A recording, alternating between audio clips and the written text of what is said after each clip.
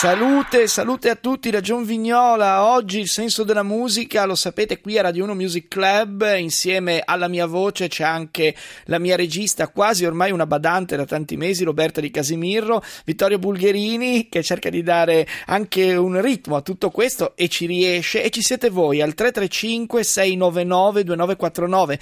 Vi stavo chiedendo, sapete oggi chi è che ci ha raccontato un po' il senso della musica e delle parole per lui? Harry De Luca. Sono arrivati molti SMS al 335 699 2949. Uno, il più bello, è quello di Linda, che lo abbraccia e lo definisce uno dei pochi rimasti a lenire, a crescere, ricordare tutto ciò che sarà sempre giusto e magico nel mondo e oltre. Noi andiamo al di là di Harry De Luca, facciamo un passo indietro nella storia del rock and roll. Forse Harry era nato da poco quando un ragazzo che si chiamava Eddie Cochran intonava appunto l'infelicità di chi deve lavorare anche d'estate.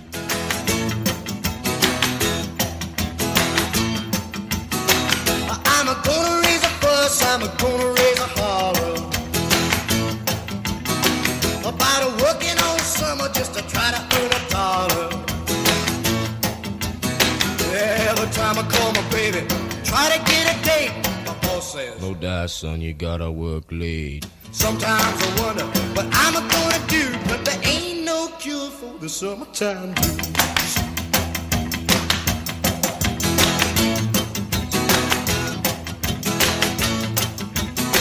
Oh well, my mom and papa told me, son, you gotta make some money. If you wanna use the car to go a riding next Sunday. Oh well, I didn't go to work, told the boss I was sick. Now you can't use a car cause you didn't work a lick. Sometimes I wonder what I'm gonna do, but there ain't no cure for the summertime blues.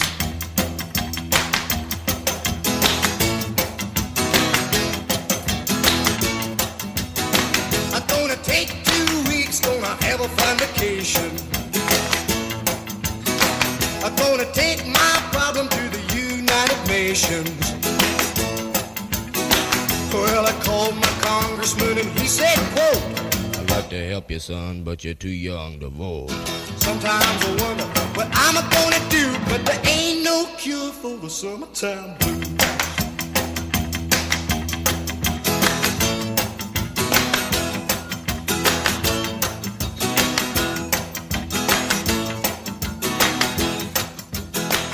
È la fine degli anni 50, questa canzone che è una canzone rockabilly, però ha un ritmo poderoso, contagioso, e la voce un po' indolente di Edward Raymond Eddie Cochran che l'accompagna. Ha in qualche modo firmato questa canzone il primo momento in cui i giovani che fanno rock and roll non ne possono più, si vorrebbero divertire e invece devono lavorare. Questo pezzo è stato ripreso perché è un pezzo fulminante, intelligente, scritto da un ventenne, perché nel 58 Eddie Cochran ha esattamente 20 anni e muore in un incidente nemmeno negli Stati Uniti, in Inghilterra, durante un tour, un momento sfortunatissimo che non ne ha ancora compiuto 22.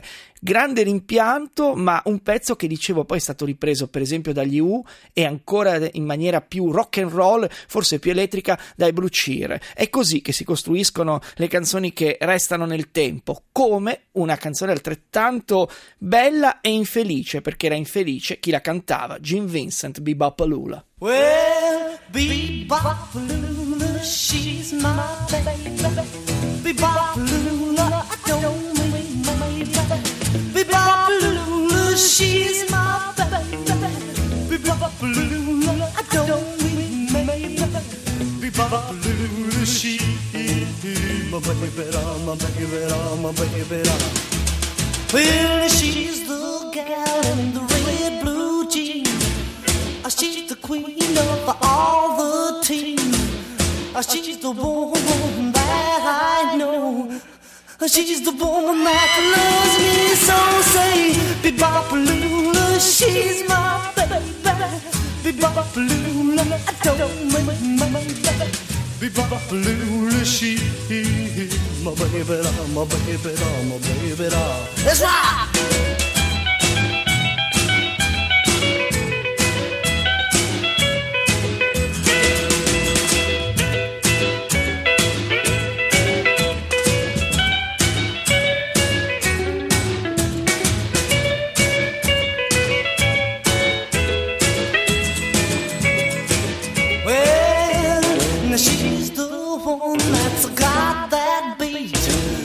She's the one with the flying feet.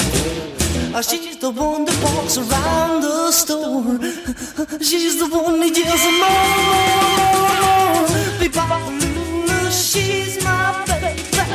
Be-ba-ba-lula, don't wait, maybe. Be-ba-ba-lula, she's my baby, my baby, my baby. Let's rock again now.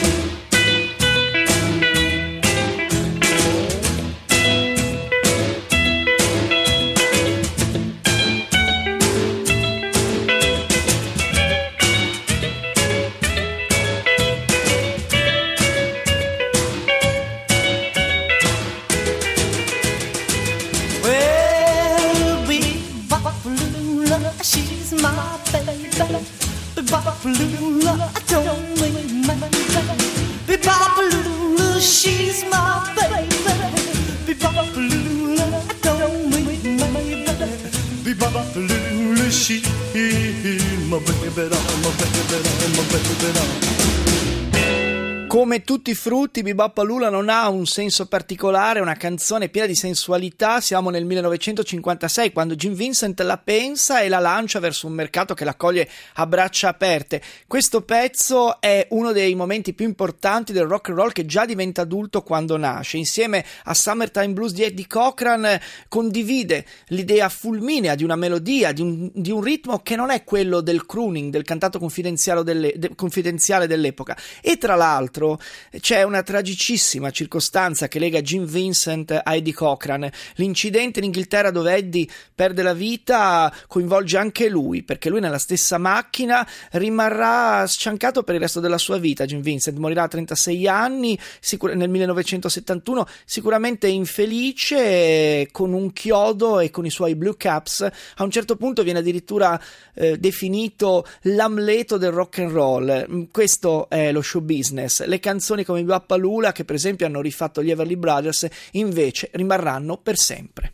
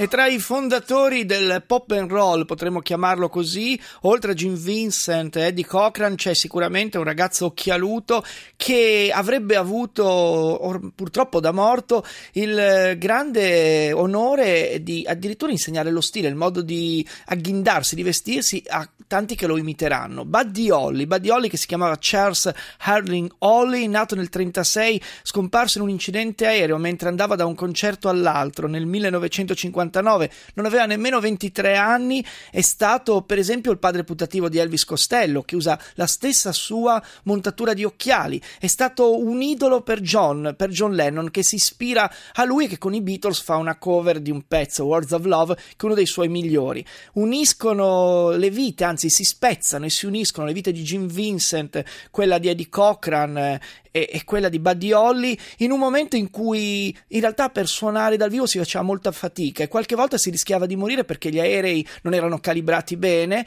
perché magari il pilota aveva un colpo di sonno. Quello che rimane di quel momento tragico, ma anche di pionieri del rock and roll, è moltissima buona musica come Ray Vaughan e questa That'll Be the Day.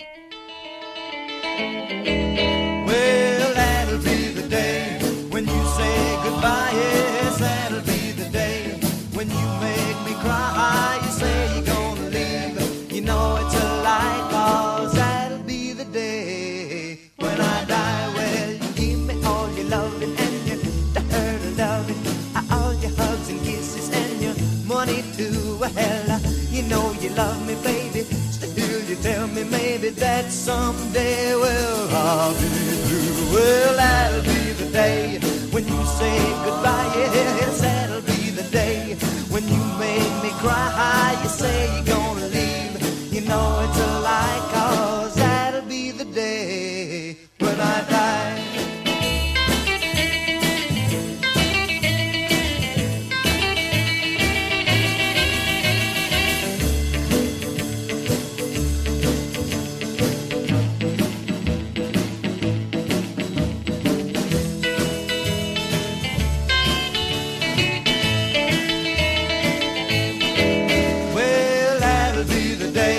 When you say goodbye, yes, that'll be the day when you make me cry. You say you're gonna leave, you know it's a lie, 'cause that'll be the day when I die. Well, when Cupid shot his dart, he shot it at your heart.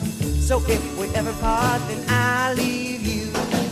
You sit and hold me and you tell me boldly that someday, well, I'll be blue. Well, that'll be the day when you say goodbye. Yes, that'll be the day when you make me cry. You say you're gonna leave, you know it's a lie, 'cause that'll be the day when I die. Well, that'll be the day. Ooh, ooh, that'll be the day. Ooh, ooh, that'll be the day. Ooh, ooh, that'll be the day.